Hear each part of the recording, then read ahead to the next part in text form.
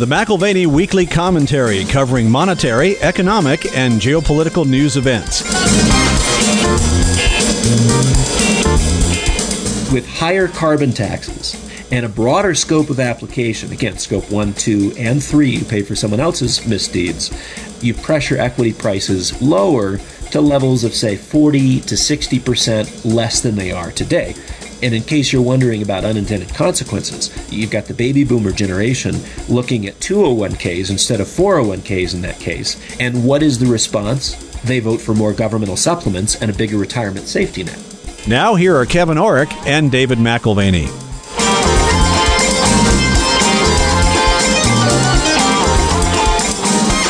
Welcome to the McAlvany Weekly Commentary. I'm Kevin Orrick along with David McAlvany. Well, David, I'm just back from California. My son got married. Unbelievable. This is all of your kids now married. Congratulations. Yeah, and, you know, he was born 2 years after I started working here with your family, and now he actively works here. You know, something really struck me. I was talking to my wife as I was flying home, and, all through Northern California, we went up to Sonoma. We went out on a boat for whale watching. One of the things that I noticed this time around is even though restaurants are having a hard time getting enough help, there were many, many Orientals, people who obviously weren't born here, that were really working hard. There was a particular Uber driver. My daughter and I had just gone out to eat and got an Uber, and this man was from China originally. And we asked about his kids. We got talking. He was a hardworking man. I mean, he had like 23,000 Uber rides.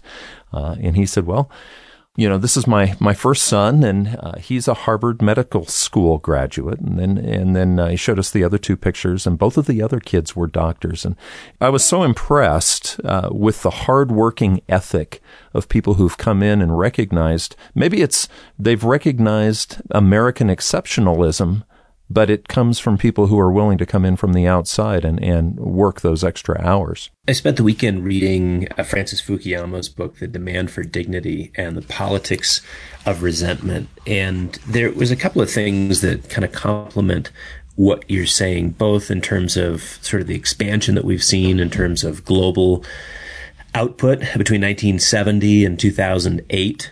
World's output of goods and services quadrupled. A lot of that happened in the developing world. And what Fukuyama is getting at is that a lot of the growth that we've seen in recent centuries has happened in the developing, not the developed world, which is, I think, one of the reasons why he sees some resentments brewing. But one of the things he also points out, as I got a little later into the book, a section on nationalism, he looks at one particular academic, Ferdinand Tönnies, and this shift from the village community to urban society, where you see this mass migration within a country, and it sets up for a very interesting sort of nationalistic expression. I couldn't help but thinking about sort of a 21st century iteration of this, like a 21st century time bomb of Chinese nationalism, where, again, we had it in Europe, where Europeans during the 19th century, due to rapid industrialization and migration, had this similar type thing. And you've got the same thing happening now, both within China and Vietnam, sort of the move from the village to the urban setting.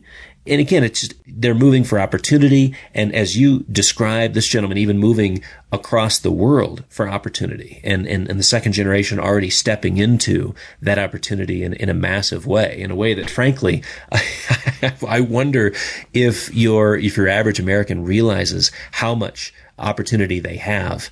And sometimes you have to see a first-generation American working their tail off to appreciate all that is on offer here in the U.S. Well, I think we all have to admit, Dave, that 40 years ago, China itself was considered almost a third world country. And over the last 40 or 50 years, what we've seen is China become very strong nationalistically, as far as, there's a national identity that we're seeing emerge in China as well as an economy that at this point competes with the United States. Yeah, so there is an opportunity, sort of what Fukuyama would describe as a psychological dislocation, which occurs inside a country. You have to absorb the growth. You have to get used to a new identity, not just being sort of the country mouse, but now being the city mouse. My words, not his. But it sets up for a very interesting period of politics and even geopolitics, where conflict is possible. And again, this sort of searching for a new identity comes out in nationalist terms. And I wonder if Xi Jinping, here celebrating the 100th year anniversary of the Chinese Communist Party, isn't tempted to harness that. I guess time will tell. It's interesting that they're celebrating the 100-year anniversary of the Communist Party in China at the same time that we're just about to celebrate the 50th anniversary of taking the dollar off the gold standard. And, China factors very much into that. We had the inflation that had built up to the point where we had to drop the gold standard. Dave, I'd like to talk about that a little bit today, because being in California, I realized just how much the cost of socialism has affected the price, even of gas.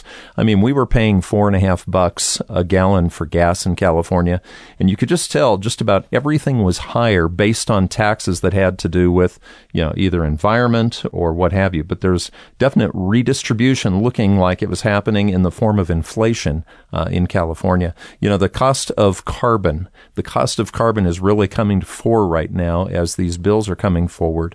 Where we're supposed to be cleaning the environment by raising prices pretty dramatically on anything that supposedly pollutes.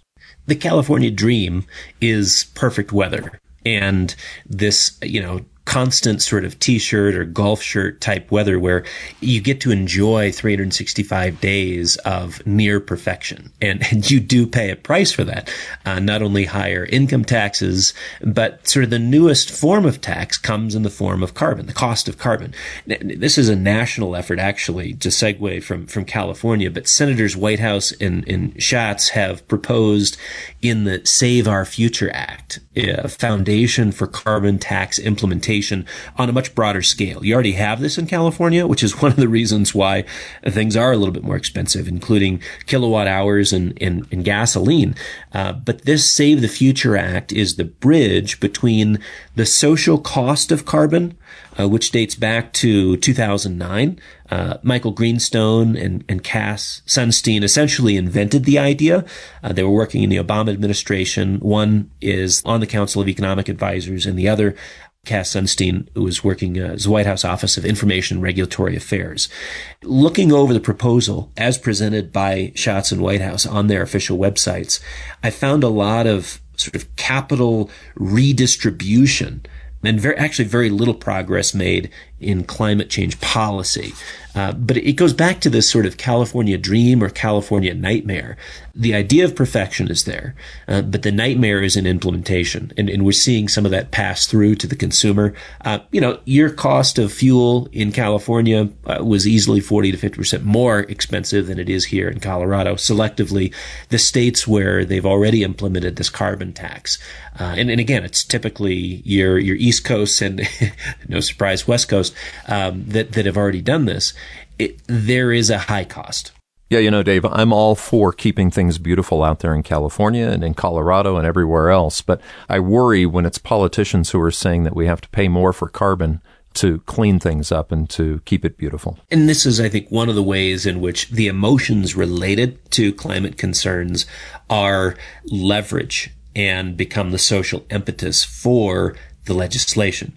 The proposal is not merely about a cleaner and greener tomorrow. I mean, certainly there's a bill coming due for polluters, and you can see that on the horizon. The majority of revenue, as this particular act is described, the revenue generated, it goes predominantly to a dividend to lower and middle class income families. 75% of the total revenue from this particular proposed bill is again a dividend check to low and middle income families. 25% goes to environmental justice communities, and you have to forgive my ignorance. Wow, what's that? What in the world is that? I don't know what that means. Yeah.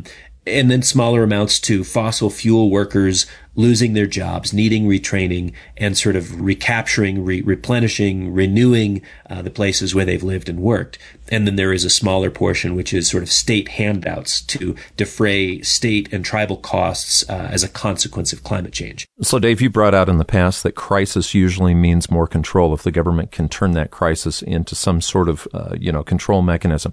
Does a climate crisis actually meet a climate solution in this case, or do you think this is just more rhetoric? Not really. In this case, I mean, as I generally expect, crisis equals political opportunity. And in this time, the punitive tax is to hit corporations on the one hand and help families and communities bear the cost of that tax as it gets passed along to them in the form of inflated prices for goods and services. And to me, that's kind of government at its best. They kind of tamper with one side of the equation, and they have to go to the other side of the equation to kind of fix what they tampered with. For the record, last week were talking about COVID-19 quite a bit, and I asked the question, how does this affect the markets? And you said, Kevin, volatility. It brings volatility into the markets. This week we're talking about political moves to tax carbon. And the question that I would ask is, why is a financial program talking about that? Well, inflation. So you've got volatility with COVID-19. You've got inflation, directly tied to taxing carbon. How is this going to affect the corporations which ultimately pass the cost down to us? And I think that pass-through is critical to keep in mind, because it's not as if the big bad corporation is paying the bill. They absorb it and make sure that their margins maintain a fat enough position. And the way they primarily do that is by passing along costs. So imagine a list of global Fortune 500 companies with a new calculation for EBITDA. EBITDA stands for earnings before interest, tax, depreciation, and amortization. Only the new EBITDA has the T squared, right? So twice the tax. Cost increases are rarely just absorbed by corporations. As often as possible, those costs are passed through to consumers in the form of a higher sticker price. So the short version summary of the tax proposal by Whitehouse and Schatz, these are the senators. On the one hand, you've got gathering tax revenues from the few, call it the Fortune 500, to give to the many, several 100 million people across the country, which corresponds to political franchise building and more of I think of it as save the future for progressives than save the future of the planet. There's a lot of emotion tied to climate concerns. And on this point, I would encourage some critical thinking to complement sort of policy approval. I'm very doubtful that something like this particular act will get passed without the elimination of the filibuster. What would it accomplish other than raising costs of goods and services for every man, woman, and child on the planet? That's probably the effect of a carbon tax. I think you're talking the net effect of a carbon tax, exactly, is just an increase in costs. So I'm not sure what else it accomplishes. You think that penalizing a corporation for its carbon footprint is an effective motivator, but the reality is different. To protect margins, you increase the prices of goods and services, and you absorb the new cost. Really, you're just passing it along. So the biggest transition is from this idea of a social cost to carbon. Again, social cost of carbon being sort of popularized in 2009, and it was gyrating around $37 per ton.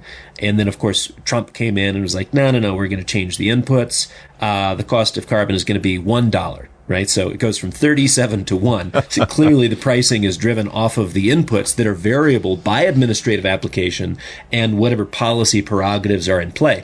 Now, new administration, it jumps from $1 to $51, and it's soon to be $53. And if this legislation did come into play, it'd be $53 out of the gates with a 6% annual increase on top of the inflation rate, as proposed. We're not the first country to come up with this idea. There are other countries that are implementing this type of thing right now.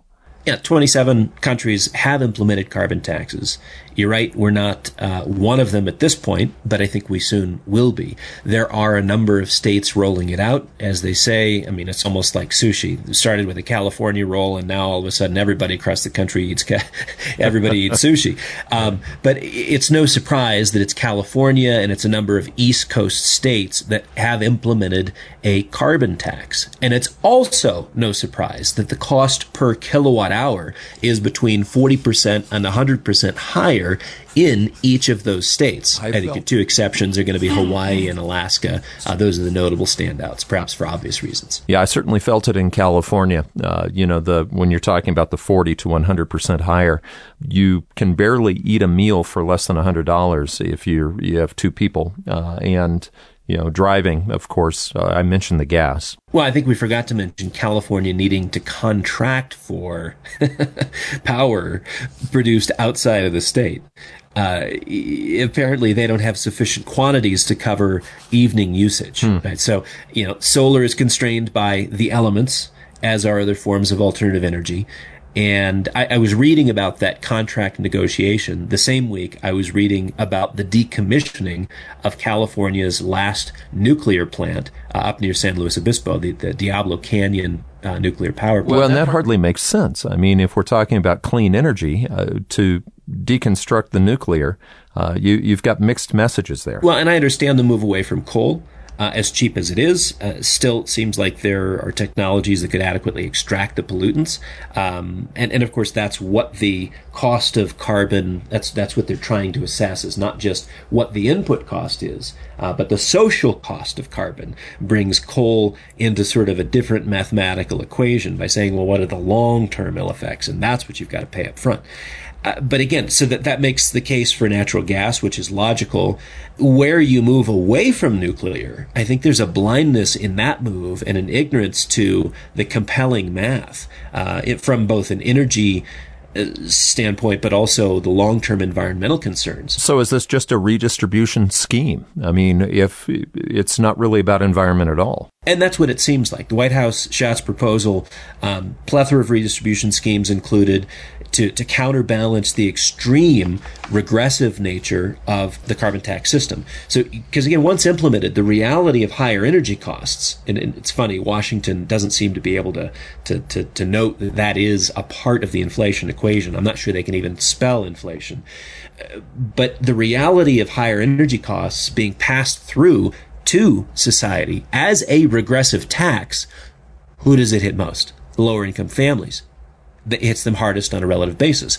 So the answer, in sort of a command and control system in this proposed legislation, when there is a negative implication coming from policy A, then it necessitates that you create policy B and C and D to counterbalance it. Handouts, that dividend check, 75% of the revenue that goes into the dividend check, it's a part of the revenue redistribution to counteract the inflationary cost of energy and rising prices more generally. Well, I have to wonder, Dave, too, if you're raising the taxes on these corporations, that's got to factor into the value of the actual price per share. So do you see this affecting the stock market, the equity markets? Yeah, some speculation on that. We're in the Financial Times last week, where they're trying to estimate the reduction in equity prices when you have a full implementation of carbon taxation or carbon pricing. So the estimation in the Financial Times article was that global equity markets should be priced 20% lower if you've got tonnage at $75 per ton. And then they add this twist, because again, what are we starting at? We're starting at between 51 and 53. You've got your 6% annual increase on top of the inflation rate as proposed. So we can get to $75 pretty quick. The interesting twist, what if you are charged not only for the direct cost of carbon emission, but could be taxed indirectly for your business associations, for who you do business with? Again, the other companies which may be polluting. The indirect category is known as Scope 3, and that gets you a boost in tax for anyone in your supply chain. Doesn't that remind you of a sesame credit in a way in China?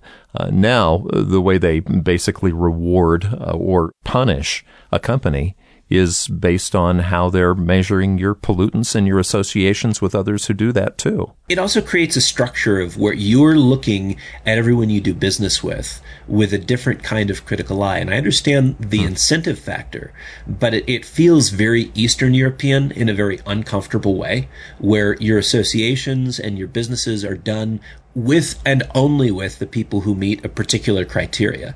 It's a sanctioned discrimination based on a current set of social values. So on that basis, you take another 20% off global equity prices for indirect emissions. All right. So essentially a social penalty for having the wrong business associates, and you're bearing responsibility for their climate sense. It's kind of a form of corporate shaming. It's a fascinating cultural expression. So go back to Scope 1 and Scope 2, where you just pay for what you pollute directly. The Financial Times article says, look, at $150 a ton, you can strip out 41% from current equity prices, which is the equivalent of taking the Dow from 34,000 down to 20,000. So all in, with higher carbon taxes and a broader scope of application, again, Scope 1, 2, and 3, you pay for someone else's misdeeds, you pressure equity prices lower to levels of, say, 40 to 60% less than they are today. And in case you're wondering about unintended consequences, you've got the baby boomer generation looking at 201ks instead of 401ks in that case. Wow. And what is the response? Well, I think the response is they vote for more governmental supplements and a bigger retirement safety net. It's important, I think, for the listener to understand that you're not against clean environment. This is just a ridiculous way to go about it. Yeah, I'm not against clean air or water. I mean, living in Southern California for a number of years, up against the mountains, there were at one time safety warnings announced every morning as to whether or not you could go outside and play ball. The air quality was that bad. Today, California is a very different place. Today, we live in Colorado. I live in, and I love beauty. When you consider personal responsibility in the environment, there is a healthy way to live our lives, and we do as a family to the best of our ability. The issue here is how data is factoring into broader policy choices and how some of these things are being proposed and what they're leveraging. Are they actually solving global climate issues, or are they just an excuse to redistribute wealth? And this is where, again, I think you've got very squirrely data that you have to look at critically. Do you remember Diane Coyle? She talked about GDP, but really what her whole method was to show that the methods themselves of calculating GDP are very variable and political, and you have to watch what you're doing. So, when you're talking about data, how in the world do you calculate data on pollutants? Yeah, so she has a variety of concerns about big data, and we know her from her work done on calculating GDP. But the complexity of data collection and analysis, it goes broader than just GDP. We could look at environmental issues. That's what's on the table in our conversation right now. But going back through her concerns with the calculation of GDP and the growing concerns with data being misused in other applications as well, I found some recent comments from Diane very interesting. She says, the data we use shape our view of a complex, changing world. But data represent reality from a particular perspective. And she describes how various assumptions in the calculations of data, quote, mask profound distributional conflicts. And I mean, again, she's talking about GDP, but I can't help but think the way that data is collected and the way that data is analyzed is absolutely critical. And she concludes that the current hunger for data-based certainty is becoming dangerous as we increasingly rely on technocratic decision procedures, including machine learning systems for policy making in areas such as criminal justice, policing, and welfare. Claims to data-based authority minimize or eliminate the scope of ambiguity with potentially significant consequences. With what you said, technocratic decision procedures, let's just go ahead and translate that. What that is that's machines making decisions based on data. And, it reminds me, you talked last week about an article in Foreign Affairs. Well, Foreign Affairs had a great article, 5 years ago on big data and the dangers of big data and how it would be used. But one thing that I'll never forget is it said you have to understand the difference between correlation of data. In other words, trying to find things that correlate that happen at the same time with actual common sense judgment. Now, as humans, what we do is we see certain things and we associate the things that we believe are tied to consequences of actions. A machine can't do that. A machine can't use common sense judgment. It just has to look at correlation. That can lead to an awful lot of problems. Can you imagine, Dave, if we get AI starting to calculate what our carbon tax is? And I think a part of what Diane's commentary is here is that there is a need for us to be in the equation. And that scope of ambiguity, which she describes, is the point where debate and dialogue must occur, and it can't just boil down to machine learning systems. I would expand sort of the use of technocracy or technocratic decision procedures to be that set of decision makers with very specific skill sets or knowledge bases making decisions which have broad implications, right? So again, her expertise is, and this is coming from our conversation, the commentary a couple of years back, is on GDP. GDP is an imperfect measure of economic activity. But that's my point. At best, data provides the means for imperfect measures, and those imperfect measures are based on critical assumptions which serve to interpret that data and translate it into a quasi-reflection of reality. And perhaps then we even take those data points and extend them into public policy actions. But I place particular emphasis on technocratic decision procedures because what we're talking about is regulations and tax policies, which in that environment are no longer up for discussion. Once implemented, you're talking about data which is driving a freight train, which may have huge implications, may or may not be justified, but at that point, we're just forced to live with it. I think of various actions of the government, in the past and how they name things. I think about after 9/11 back, 20 years ago, the Patriot Act came out. Well, who doesn't want to be a patriot, of course? So you're going to be behind that.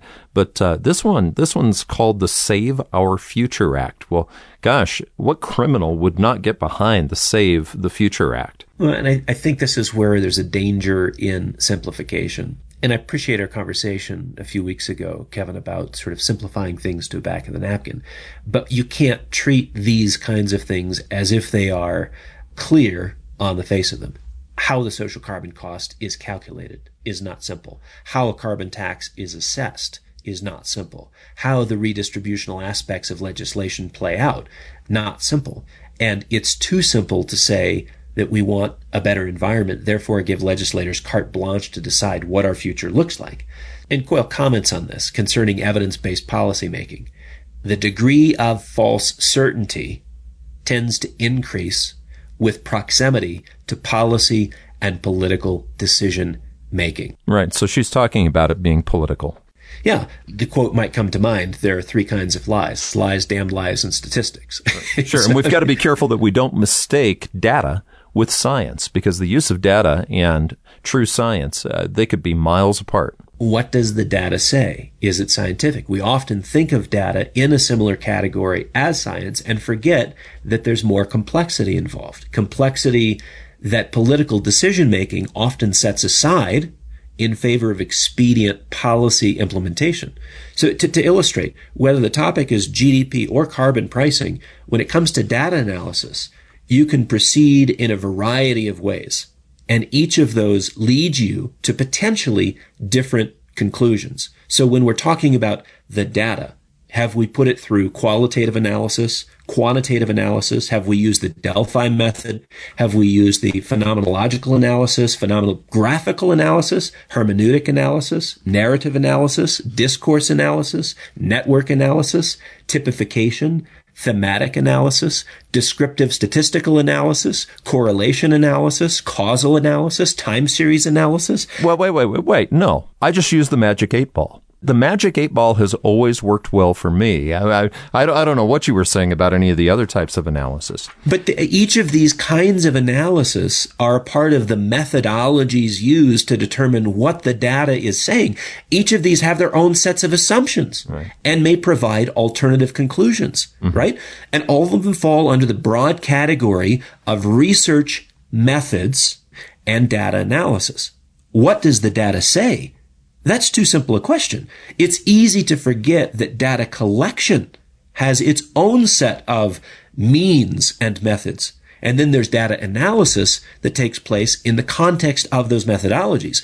To choose a methodology is to not choose many alternative methodologies. And it suggests that the project is in fact predisposed philosophically. This goes back to the philosophy of science. First order questions in science are concrete and specific questions, like what am I measuring in a beaker, and what is the equation? If I do this and this and this, what does it equal at the end of it? Second order questions, which seems backwards, but second order questions in science are quite different. They are the abstract questions, the philosophical questions, the questions that underlie the first order questions of science. One precedes the other and frames the relevance and meaning of the latter. So you've got conclusions on data or science, which are defined according to philosophies. Right. And so we can call that who benefits. Okay. Philosophies, oftentimes, especially in politics, are who benefits. How do we use the data to benefit what we're trying to do?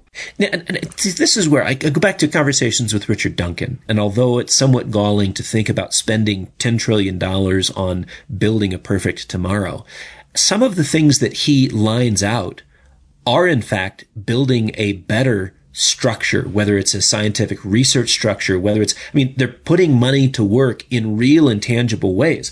I look at this, again, Save Our Future Act, and 75% of the revenue coming from it goes to a dividend check to a means-tested group of Americans, middle and lower income.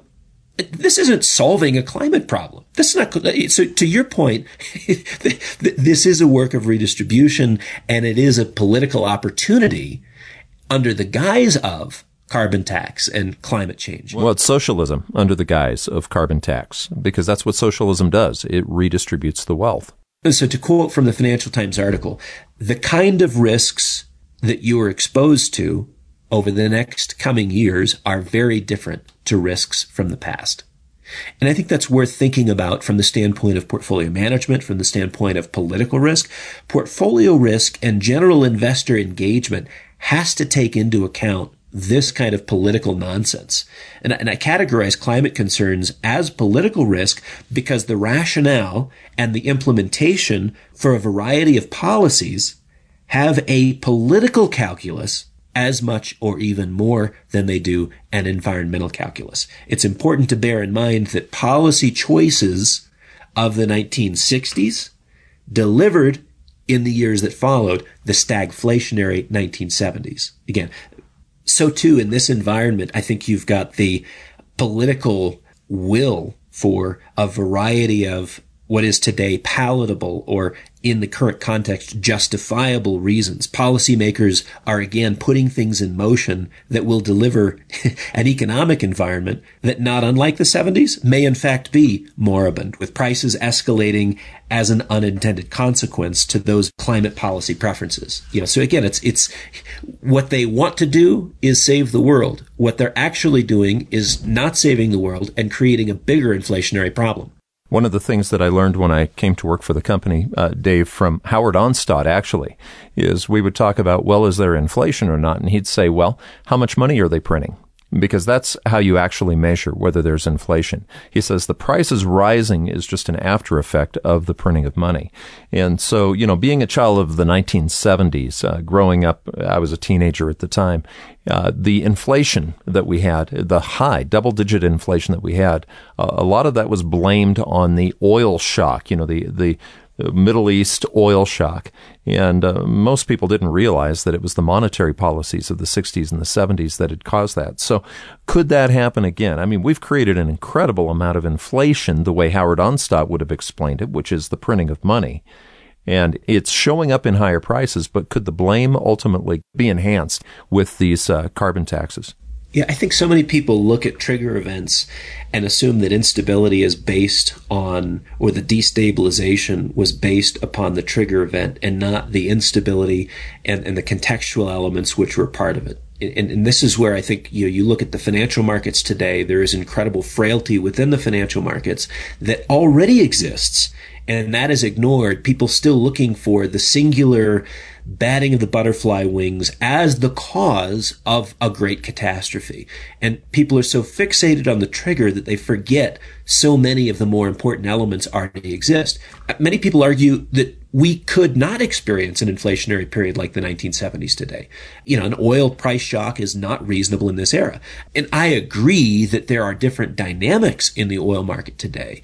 But what that kind of commentary neglects is a critical timeline in which inflationary trends were already in place. They had been in place for 7 years leading up to the oil price shock. So again, it was a trigger to bring it into the public consciousness, but it was already there and growing statistically in a very significant fashion. So, again, you talk about causal analysis and improper causal analysis. Here's your PhD economist saying, nope, not possible. And really what caused the inflation of the 70s was the oil price spike. That's not true. That's simply not true. You haven't done your history. You don't have enough data in that case to come to that conclusion.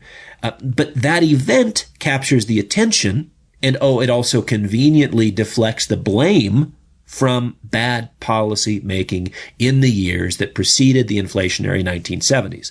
Academics are loath to admit that monetary policy was a factor in the economic maladies of the past, or the fiscal policies, again, a contributor to malaise, lest policymakers and academics who helped sponsor those policies or promote them be accused for something that they could much more easily sort of point to a singular event like an oil shock. Proof of the inflation that was already built into the system because of monetary policy was the very thing that we're about to celebrate our 50th anniversary of, which is the dollar going off of the gold standard. Nixon couldn't maintain that gold redeemability because we had already printed too much money. That was long before the so-called oil shock.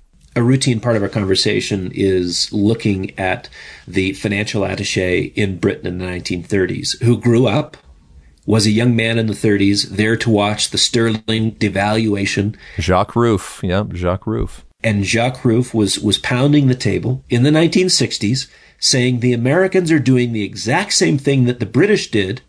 They're devaluing their currency in front of us. We must take delivery of gold. Do not touch those greenback dollars. So we're approaching the 50th anniversary of that radical shift in our monetary system. And as you say, somebody saw it. Somebody understood the reality was long before 1971. The gold window was closed on August 15th, 1971. But inflation was rampant and had been building since the mid-60s. And that was not lost on Jacques Rueff. That was not lost on our Treasury Department, who sent out a warning to the French. Friends of America will take greenbacks in settlement of debt. We sent out veiled threats as early as 1968, but our hand was ultimately forced in 71. The connection to gold, which defined the Bretton Woods era and was a centerpiece for the global monetary system, came to an end. Again, we're coming up on the 50th anniversary. So Treasury Secretary John Connally, Richard Nixon, Paul Volcker, George Shultz, and it was Arthur Burns, who was federal chair at the time. They were debating the restructuring of money and credit and a system in which currency values would, post August 15th, 1971, float with no backing. And Nixon made that call, August 1971. What's interesting is we had no alternatives to the dollar waiting in the wings. So we did not lose reserve currency status. And miraculously, we remain the dominant international currency even to this day. And now we're 50 years later, and China has become an economic force, a tour de force, basically. So if we were to have a high inflation at this point or some sort of devaluation of the dollar, could we see an alternative currency this time around? Oh, that's a question, whether the contenders are there, because I think one of the graces of 50 years ago was there was no one to substitute for us. Right. One of the things that we learned from the structure of scientific revolutions is that for a system which is failing to go away, there has to be a new system waiting in the wings to replace it. And in 1971, even though our monetary system was failing, there was no ready-made replacement. So are there any contenders today, sort of the external threat, if you will, to dollar stability? That would be a question. And don't see it. Having passed the 100-year anniversary of the Chinese Communist Party, that was July 1st, and having listened to the ambitions of Xi Jinping, fascinating watching him dressed in Mao attire. I'm not sure if we have a dollar substitute waiting in the wings quite yet. 10 years ago, just before Xi Jinping was elected, I would have said yes. It's just a matter of time for the Chinese to take the lead. But today, with the reinstatement of political purges, with censorship at its highest level in the post-Mao era, that is according to Min Shin-pei, also one of our commentary guests from Loyola Marymount. You've got still the maintenance of currency controls, and now a context of combativeness. Japanese and American militaries are now a year into their joint military exercises due to the growing temperature and contention over Taiwan. Is there any threat to dollar stability and sort of our global ranking from the exogenous source? Could we be ousted? Could we be replaced? It doesn't appear that that's the case. It appears that the problems with the dollar are endogenous. It's our debt. It's our inflation. It's our financial market stability. It's the required QE inputs that put the dollar in further jeopardy when there is any small bit of financial market instability that the Fed feels they must solve. Well, let's look at the differences, too, from the 1970s, because one of the ways that we were able to print unlimited amount of dollars once we went off the gold standard, and actually it didn't turn into extraordinary inflation. And the question would be, well, why? Well, how did we finance those deficits without printing and buying our own bonds like we're doing now? Well, of course, we had China, and we would run $400 or $500 billion deficits here in the United States. The Chinese would have surpluses, okay, because they were making goods. We're talking about trade. And we were able to transfer a lot of what that inflation would have been over to China, and it was actually deflationary because we were paying communist wages for goods and services that were shipped back over here. Are we in that same environment now? It seems to me like that's ending.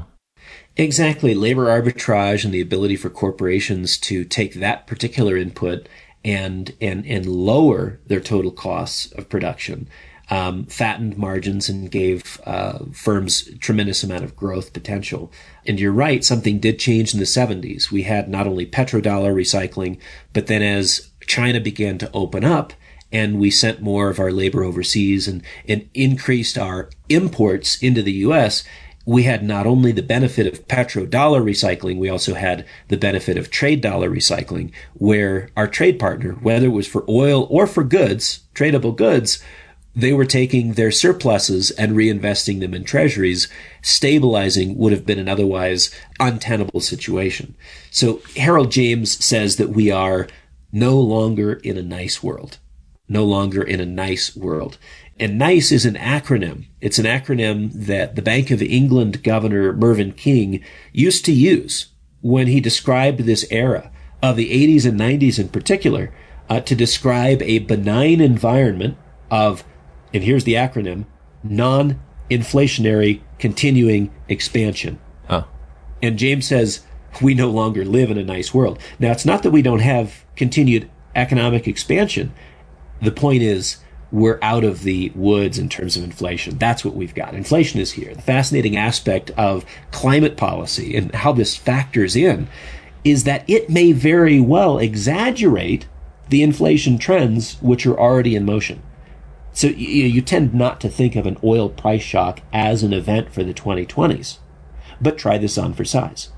Punitive policies meet with underinvestment in exploration and production in the oil patch. And you're seeing this. You've seen it. We're at 15-year lows in terms of upstream investment, and you're seeing production come down, not only Russia, Saudi Arabia, United States, but you've got this layered in sort of punitive policies which say we're decarbonizing, we're moving away from fossil fuels. You may get an actual oil price shock in the years ahead. Again, JP Morgan, I think, is somewhat sensitive to this, although I'm not sure they're tying climate change into this. But JP Morgan has speculated that prices on crude could touch $190 a barrel. Wow. Remember when it went, what was it, between $30 and $50 negative last year? Now we're talking $190 a barrel by 2025. And that's mainly because people are shifting away, they think, from the use of oil, and so you don't have the same amount of exploration and development. Exactly. You've got an effective decarbonization push, and now upstream investment, again, recently hit a 15-year low, which suggests that we may very well have a supply deficit over the next few years, and that's an environment where you actually could have a price shock. Isn't that something, Dave? Okay, so that would be ironic. I mean, I'm not looking forward to another oil price shock like we had in the 1970s, but this time around, what if it was actually brought about because people thought that we were going off of oil completely? In trying to save the planet, we end up damaging ourselves. It'd be ironic if an oil shock served as sort of the icing on the cake for what has been an era of inflationism, gradually working its way through the system from asset prices to consumer prices. Again, the icing on the cake coming from a climate-inspired fossil fuel price spike. And although history doesn't repeat, it often rhymes. You've been listening to the McAlvany Weekly Commentary. I'm Kevin Orrick along with David McAlvany. You can find us at McAlvany.com, McAlvany.com, and you can call us at 800-525-9556. This has been the McAlvany Weekly Commentary. The views expressed should not be considered to be a solicitation or a recommendation for your investment portfolio. You should consult a professional financial advisor to assess your suitability for risk and investment. Join us again next week for a new edition of the McAlvany Weekly Commentary.